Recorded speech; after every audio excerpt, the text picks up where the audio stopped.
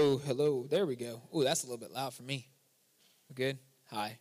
Thanks, Jaden, for the wave. Good morning, everybody. For those of you who do not know me, I think everyone here knows me. My name is Josiah Hodge. I am the lead servant and lead pastor who's currently having a little bit OCD right now.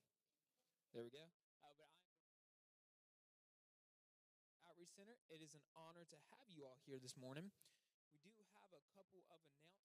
And first up is my Aunt Dawn and Miss Pat. If y'all would give them a round of applause as they come up to share some things with you guys.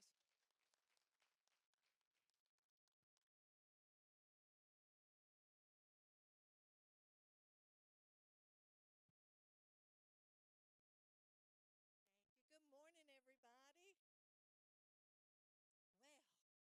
March the 15th. So, not this coming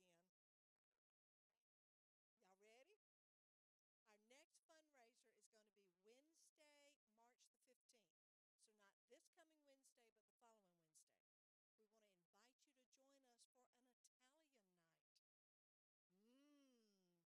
Kenneth.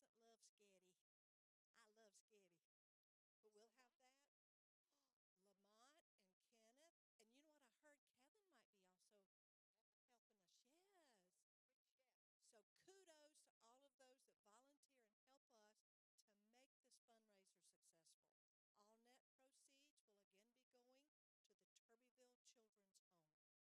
heard Kevin might be also helping us. Yes. So kudos to all of those that volunteer and help us to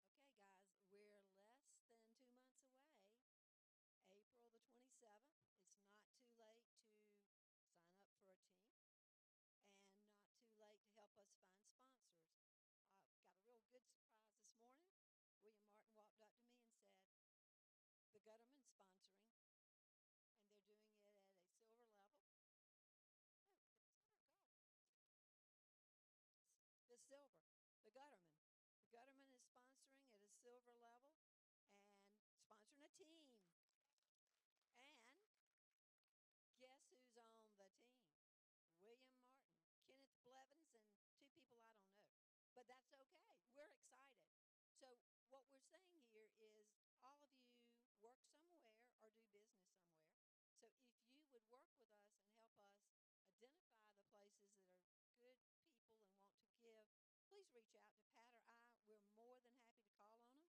And we want to make this successful for the children's home. Over the last 2 years, we've given in excess of $40,000. I think it's 42, but I'm not positive. 42. Pat and I went down to the children's home 2 weeks ago. We visited various places in Turbyville. We got to meet the board at Turbyville Children's Home, and they made a mistake. They said, would you ladies like to say a few words? Well, of course, we were not caught off guard. We had our words. No, not with us. But here's the good news. One of the gentlemen on the board, Congressman Timothy Beasley, as we were pulling into a chemical company to call on them, which we're looking for a check from the company, Tim Moore, the executive director, called and said, I need to tell you ladies something. Y'all made an impression on James Beasley. He came by and gave us $1,000 when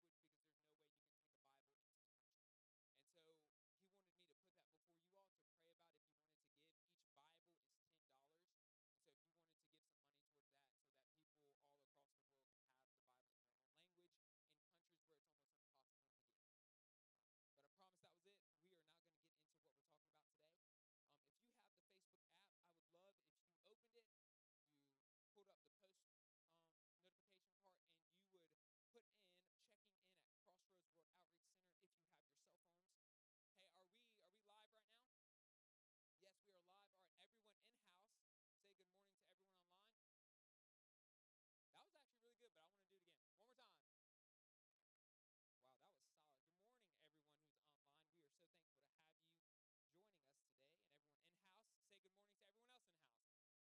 Wow, that was solid. Good morning, everyone who's online. We are so thankful to have you joining us today. And everyone in-house, say good morning to everyone else in-house. Look across the room and say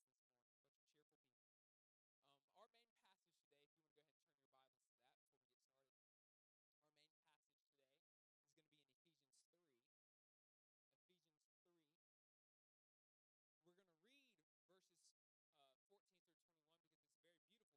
you want to go ahead and turn your Bibles to that before we get started. Our main passage today is going to be in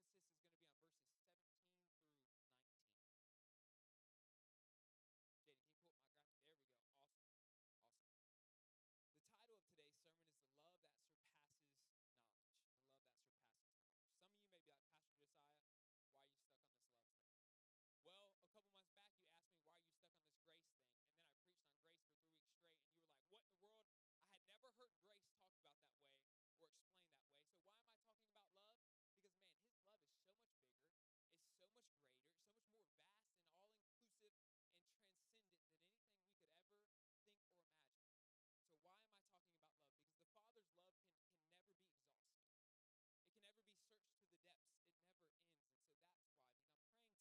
deeper revelation of love than we ever have before, of the Father's love, just how big and amazing it truly is. But will you please stand with me, as is our custom, to pray,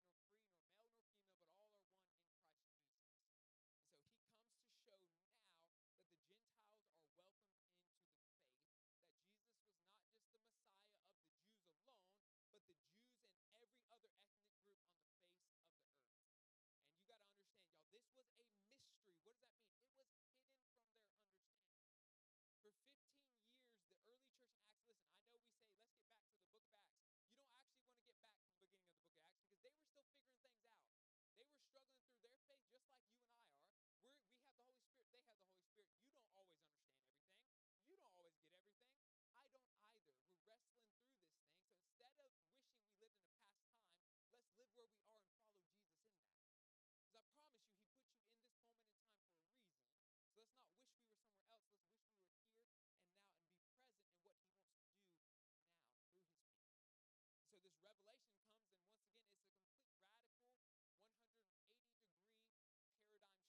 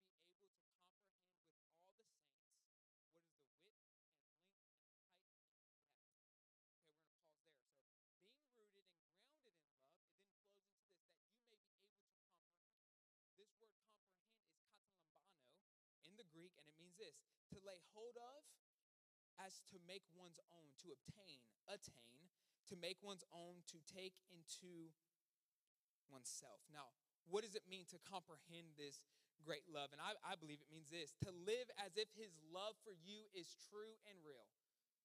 To comprehend, to katalabano, to make it yours. Now the love of God is not something far off, but now I know it's true.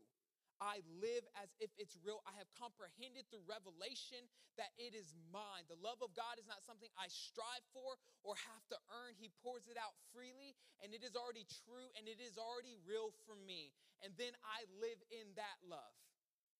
Kantalabano, comprehend, bring it in to make it yourself. Now the love of God is not something outside of you. The love of God is something that now resides inside of you because now it's yours. You've become one with the love of God. But how do we get there? We have to be rooted and grounded in love to begin. And so it's to comprehend. And I think it's beautiful because this revelation is for all the saints. He says, all the saints. What does that mean? This is not for some special Christians. This is not for some highly anointed Christians. This is for all Christians who believe in Jesus Christ, that this love that surpasses understanding would now be one with you. It's not through how much you know. It's not through how scholarly you are or how much you can read the Bible and interpret it. It's now through comprehending through the Spirit that now this love that was poured out on the earth is for me and with me. And now when I abide in, I actually live as if I'm loved.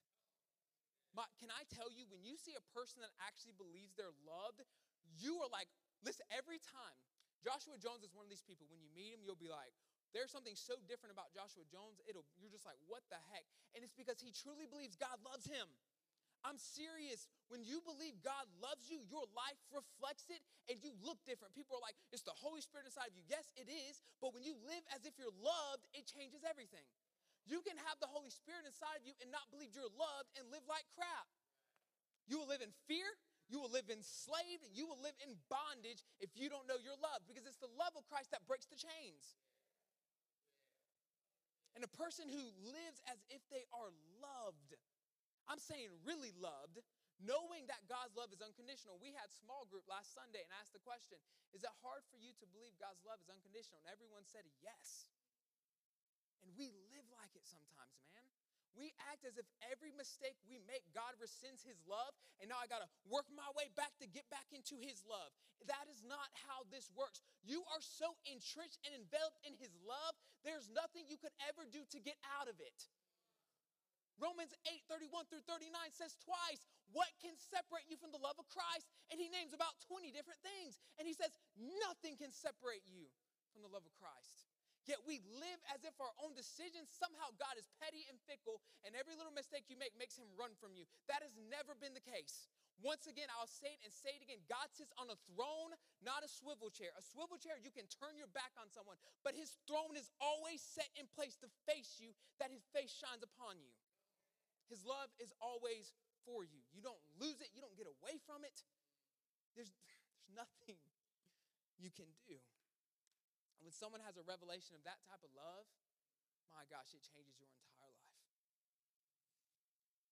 Paul goes into a fourth dimensional view of the love of God. Paul is getting into stuff that scientists are interested in. That's the fourth dimension. And really, what is the fourth dimension? It's something that transcends our own dimension in reality. And now there are multiple ways of viewing this passage, but when I was studying, Holy Spirit just kind of grabbed me on that. God's love is not three-dimensional. It does not only exist in this plane. It's not something that can be changed by the world around it, but God's love is four-dimensional. It's transcendent beyond this realm, this reality, this realm of change, because everything that only exists in this realm changes. I'm going to say it again. Anything that only exists in the three-dimensional realm changes. Over time, it will not be the same. These chairs will not exist as chairs forever. 1,500 years down the road, they'll be all janked up and mangled somewhere. We will not be alive in 500 years. We'll be in the grave somewhere, dead. Praise God, our souls will be with Jesus, okay? But the fact of the matter is everything in this realm changes. But last time I checked, Jesus is the same yesterday, today, and forevermore. He never changes. There's no shadow of change on his face. He remains the same forever because he is not stuck in a three-dimensional reality as we are. There is no change in him. He transcends our reality. It's a fourth-dimensional love because you cannot comprehend it through the mere intellect of a human being in a three-dimensional world. So Paul is saying, wrestle with this love that transcends your own mere human thinking. Because God never wanted you to understand his love. He wanted you to know his love. I understand a lot of things. I understand a lot of you and what you've been through. But I know my wife. There's something radically different about my relationship with you than with my wife. I understand things you've been through. I understand your story because I can conceptually hear what you're saying and retain information. But I know my wife. Christ never meant for you to know his love, to understand his love, that he died for you. He wanted you to know his love. There's a major difference here. And so this love is four-dimensional. It transcends human understanding, human thinking. And it was never meant to be understood with the brain, but known with the soul, with the spirit. So what is Paul trying to describe? He's trying to describe something that is so vast, something that is all-inclusive, something that transcends our reality. And Paul invites us to look at the universe, to the limitless sky above, to the limitless horizons on every side, to the depth of the earth and of the seas beneath us, and says the love of Christ is far more vast than even this. I don't know how many of you have had the honor to travel the world. I have, and I've seen some of the most beautiful sights in the world that blew my mind, thinking how massive. I should have put up a picture. One of my favorite pictures when I spent 4 months in Ireland, and I'm standing on a cliff, and at the edge it's just ocean, looks like it goes on forever. And in that moment, I believe was my first true revelation of the love of Christ, just looking at how big and how vast and how amazing what he made for mere humans to live on. Just through his creation, we see him and we can know him. But his love is more vast than even that. It's bigger, it's far more transcendent than all these things. Now, by vast, what do I mean? I mean how inescapable his love is. How it stretches throughout all of the world and over all of the peoples of the world, to every nation, all tribes, peoples, and languages. That is a really big love. More vast than we can understand, because on every place on earth, there are people who live and exist there in the coldest places and the hottest places. And his love stretches even beyond that. That's what I mean by vast. It's more vast than the earth, more vast than the peoples. It stretches to all. By all inclusive, I mean it is for all people, anyone who would receive it, even those the church may deem not worthy to receive. His love has been poured out. It's far more inclusive than you think it is. It's not about rules and rights, but it's about loving Jesus. It's not about skin tone or language you speak or your education. It's not about any of those things, your denomination, none of it. By transcendence, I mean it cannot be contained by space nor time. It is not constrained nor contained by time. That the sacrifice of Jesus was for all people, for all time. If that's not transcendent, I don't know what is. That one selfless act of love by our Savior has now stretched throughout all time and all space, transcending what our mere minds can understand. That now all people have been touched by the cross of Jesus Christ. The cross is a beautiful symbol of his love. The upper arm of the cross points to the heavens. The lower arm points to the depths of the earth. And the crossing arms point out to the widest horizons. And I love how William Barclay says this. In the width of its sweep, the love of Christ includes every person of every kind in every age, in every world. In the length to which it would go, the love of Christ accepted even the cross. In its depths, it descended to experience even death. In its height, he still loves us in heaven, where he ever lives to make intercession for us. No man is outside the love of Christ. No place is outside its reach. So what is Paul trying to say by this fourth dimensional love? Look how vast it is. Look how all-inclusive it is. Look how transcendent the love of God is beyond all things. And it's in this God and his mighty love that we rest. If his love is so big it can cover the entire earth, imagine what it can do for my life. If his love is all inclusive, imagine even in my dirt and my filth how his love covers me and fills me. Imagine even before I was born 2,023 years ago when Christ died, he was thinking even of me, and that transcendent act of love now covers me even now. So what is Paul trying to say? You're covered.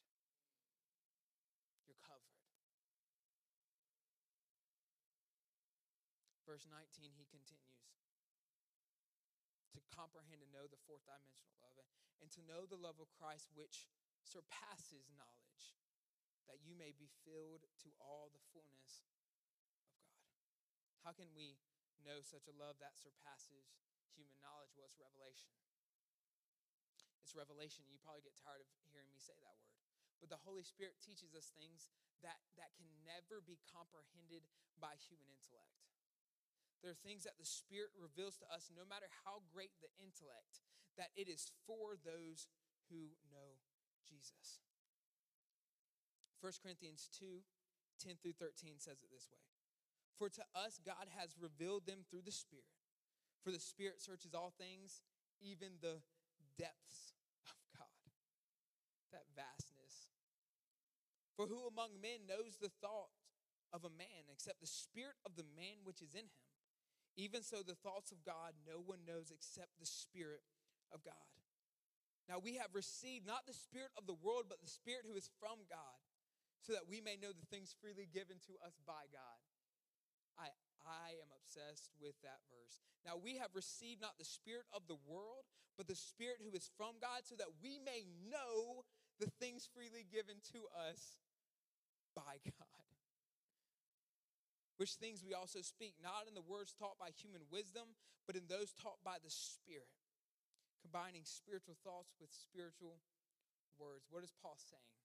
Paul is saying that only through the Spirit can we have revelation of the love of God that he so freely pours out into our lives, onto the world. How do we know what is unknowable? Through the very Spirit of God who searches the deep things of God. We can say it this way, who searches the vast things of God. He reveals this to us. To know, to have revelation of, is not merely to grasp an intellectual concept, but to live in the truth that has now been revealed. In Bible college, I learned a lot of spiritual truths. I learned them. I could have retained them, but it did not change my life. I'm just going to be honest with you. I was doing the same stuff I was doing before I got in ministry school when I got into ministry school, because simply understanding something intellectually means nothing for your soul. This is what Paul is saying. This love that God has poured out on the earth is not for you to intellectually grasp. And so some of you are probably thinking, well, Pastor Si, I'm just not that scholarly. Guess what? They did not have a Bible for the first 400 years of the early church, and only 1% of people could actually read anyways. So you know what? It doesn't matter. The Holy Spirit is not only for the intellectual and the learned, but for all people who are willing and hungry for him. That's the beauty of this Christian life. We've made it so intellectual, so rule-based that you have to be the highest of the high educationally to have a church. But the fact of the matter is that is only in our current time. But the love of Christ transcends all things.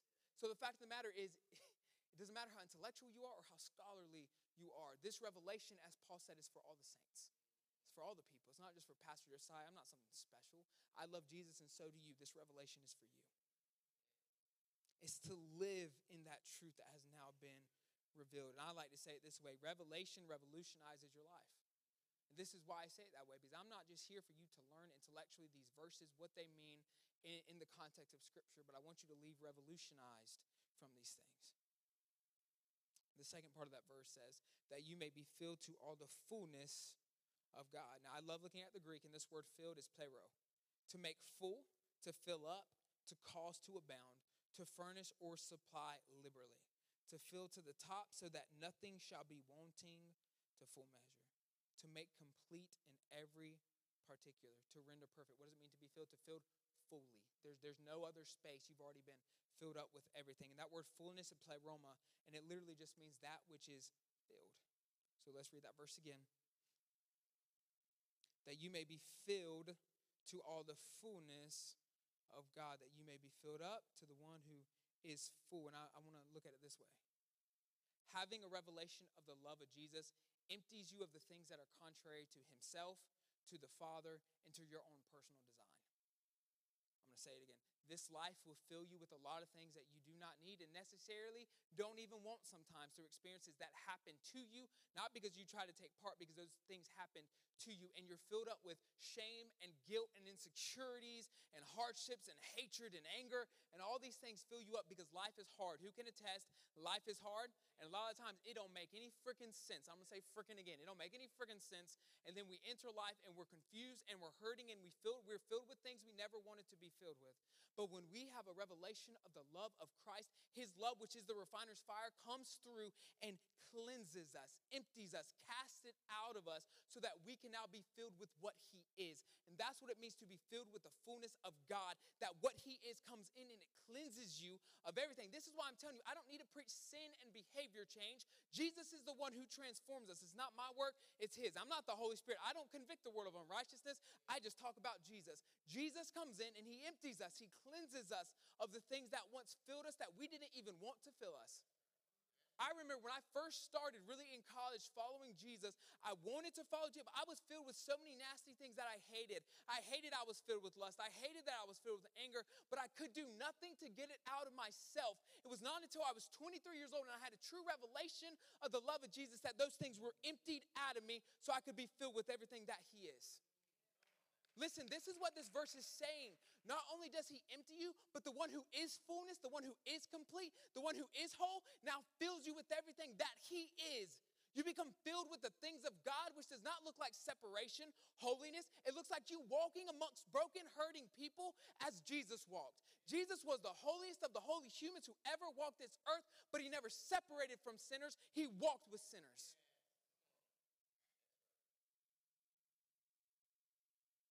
I want to say it like this.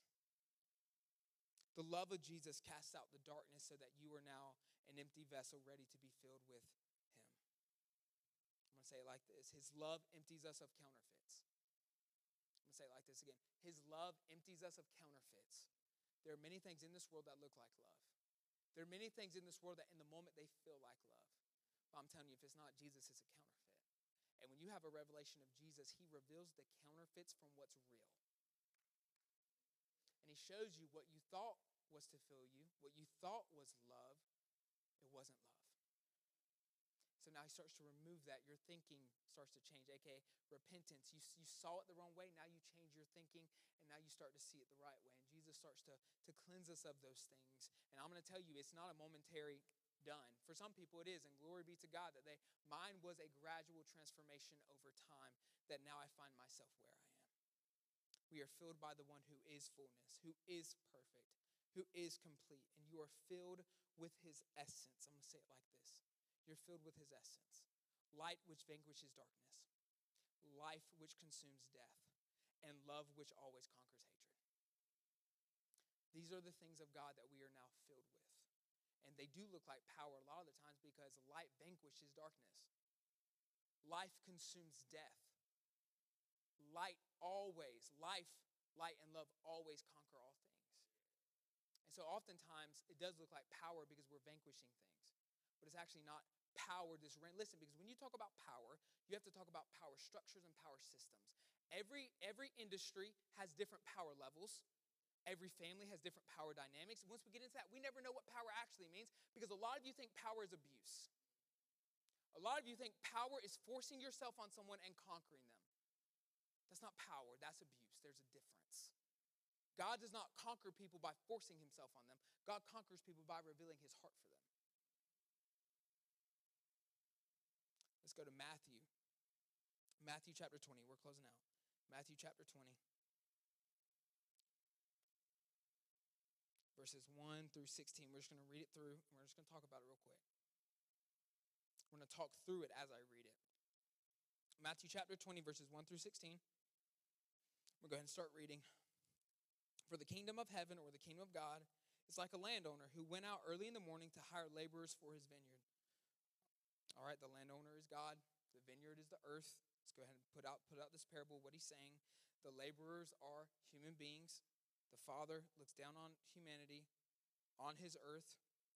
When he had agreed with the laborers for a denarius for the day, he sent them out into his vineyard.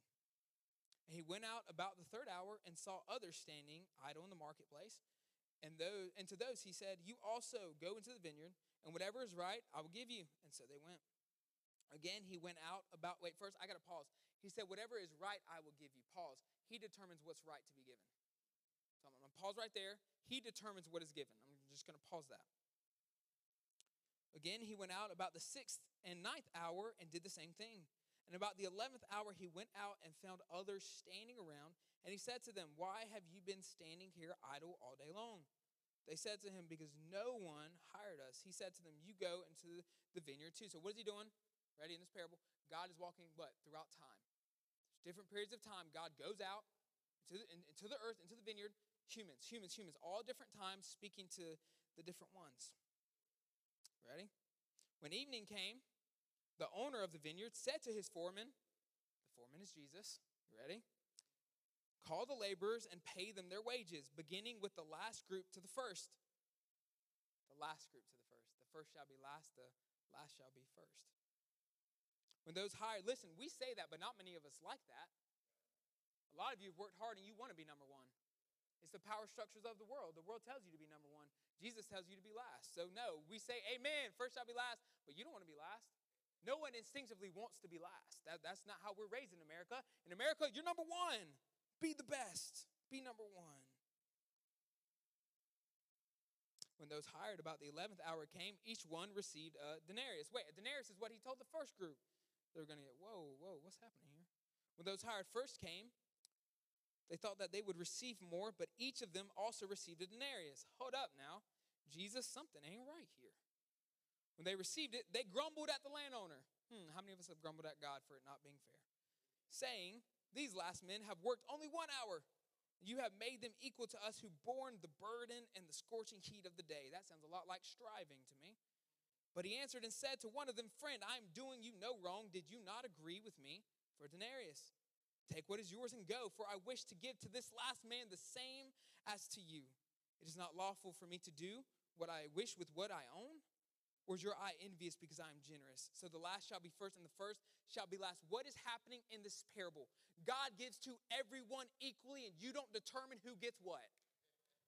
We as the church have stood in a place of judgment like we got to control the love of God who receives it and who does not based upon the rules we put in place. But the fact of the matter is God looks upon humanity and he says, I'm the one who gives and I give equally to all men. There's no partiality in God.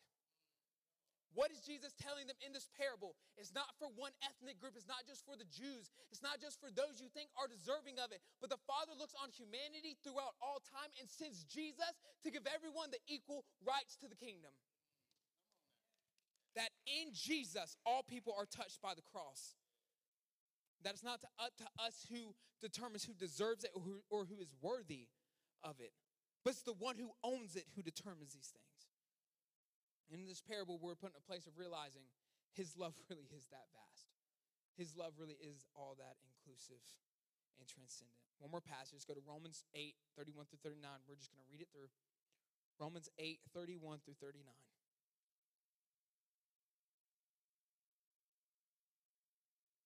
What then shall we say to these things?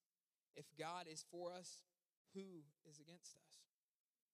He who did not spare his own son, but delivered him over for us all, how will he not also with him freely give us all things? Who will bring a charge against God's elect? God is the one who justifies. Who is the one who condemns? Christ Jesus is he who died. Yes, rather, who was raised, who's at the right hand of God, who always intercedes for us. Pause and let's think about that. He says, who can be against us? Well, why? Because God and Jesus are the only ones who actually have power. I'm going to say this again. We give the devil so much credit for things he doesn't even do. Listen, 1 John tells us that Jesus came to destroy the works of the devil. The devil no longer has any power. The only power the devil has is what we allow him to have through wrong understanding and thinking. So the fact of the matter is the only people who actually have power are the ones who love you dearly. He who did not spare his own son, but delivered him over for us all, how will he not also with him freely give us all things? Who will bring a charge against God's elect? God is the one who justifies. Who is going to bring a charge against you? No one. He's the judge, and he's already said you are freed, forgiven, and loved. Who is the one who condemns? Christ Jesus is he who died. Yes, rather who was raised, who is at the right hand of God, who intercedes for us. He is not condemning you. He is literally by the Father talking about you right now. In the midst of your trash and your garbage that we all do and all walk through, Jesus is literally speaking good things about you to the Father. So if the one who can judge you and the one who can condemn you are both for you, who can be against you?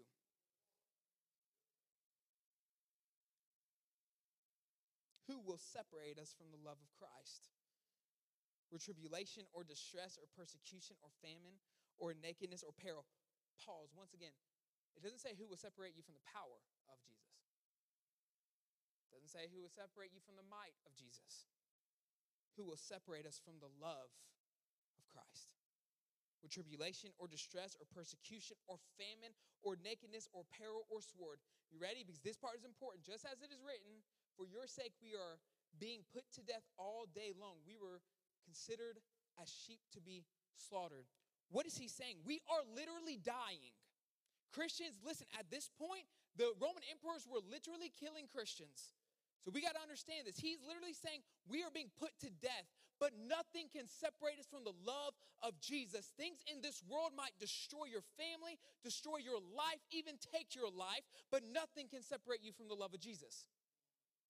Even if you are persecuted and tortured, he's saying nothing. But in all these things, we overwhelmingly conquer through him who loved us. How do you overwhelmingly conquer something that takes your life? Because it is through death that we conquer. This is why you cannot take the hope of a Christian. Because whether in life or in death, nothing can take us from his love.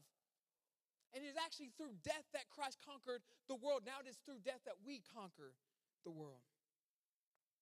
For I am convinced that neither death, nor life, nor angels, nor principalities, nor things present, nor things to come, nor powers, nor height, nor depth, nor any other created thing will be able to separate us from the love of God, which is in Christ Jesus. What can separate us from the love of Christ? Who can separate us from the love of Christ? No one. His love is so vast, so all-inclusive, so transcendent that to try and grasp it with mere human intellect will always fall short and flat. But when we have a revelation of the love by his Spirit, our lives are transformed, and alongside our lives, the world around us. His love is so much more than we know. Will you please stand with me?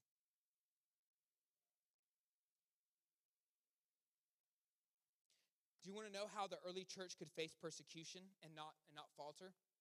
Because they knew they were loved. They didn't give up. They didn't pull back because of the fact they knew that even in those things, God loves them. So let me reassure you, in the midst of cancer, he loves you. In the midst of divorce, he loves you. In the midst of your children going bonkers and having a horrible relationship, he loves you. And this is how the early church continued in the words of Jesus, because they knew that nothing they faced changed the way Jesus saw them, nor was their hardships a reflection of him taking his love from them. They knew that even in the hardest of times, while they were being tortured and destroyed, that Jesus loved them. This is why Paul says, I'm convinced. In the Greek, it literally means he is so resolute, nothing will ever change his mind. He's convinced that neither death nor life, nor anything created or uncreated can take you from the love of Jesus. Now listen, this is Paul, who was stoned and beaten multiple times. By multiple, I mean a lot of times. It's also the same man that was killed for the faith. And he said in his older days, in the book of Romans, that he was convinced that nothing can separate you from the love of Christ. Because the love of Christ is more vast, more all-inclusive, and more transcendent than anything we could ever merely comprehend. Scripture also tells us that there are unsearchable riches in Jesus. I don't know about you, but the word unsearchable really sparks my interest because it means you will never find the bottom of the barrel. That every day you could have revelation of Jesus and it could never, ever, ever, ever end. That's how big he is. That's how vast he is. And everything he is flows out of who he is. So everything he does flows out of who he is. And when we're calling for the power of God, man, we better have a revelation of his love, or we can't even understand it when we experience it, because his power oftentimes looks like you having peace that surpasses all understanding. His power often looks like you having comfort in the midst of the hardest seasons. You see, because Jesus conquered the world through sacrificial love, not through power and might. And the same way he came is the same way he will return. So I'm going to leave that nugget there. We'll talk about it later. Jesus is the same yesterday, today, and forevermore. He conquered the world through love, and that's what he'll continue to do. So Jesus, as we prepare to partake of Holy Communion, as we prepare our minds, I'm going to put it like this, not thinking through all the sin you committed this past week, but thinking about what he's freely given you through himself. So I'll put it this way. In this moment, let the Holy Spirit bring to the forefront of your mind everything the Father has freely given you. And then partake of communion, not out of fear of what's going to happen because of sin, but partake communion in knowing he's already conquered the world. And that through his body and his blood, he conquered the world. So today, I don't want us to take the Eucharist, Holy Communion, out of a place of remorse and grief, but out of a place of joy and victory. Because it's through his death that he conquered the world and he rose again for us. So I just want you to talk to the Holy Spirit for a minute. Let him bring those things that are freely given to you, the love, the joy, the peace, the comfort, the restoration, the reconciliation. Let him bring that to your mind so that when you partake of Holy Communion, you have a smile on your face. Because Jesus did it all for us. Because of his love and through his love. Just take a moment. It's not going to take long.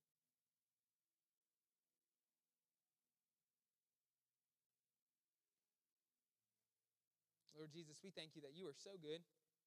You are so good to us, even when we don't deserve it. Because I've done a lot of things I did not deserve your love. I was being wild and crazy. But Jesus, thank you that you see me as the person you created, not what the world made me to be. That you see me the way you always intended for me to be. Jesus, I thank you for that you always see into who you made us to be and not just what the world's formed us into. We just thank you, Jesus. All right, section on my right, you may come and grab your communion elements.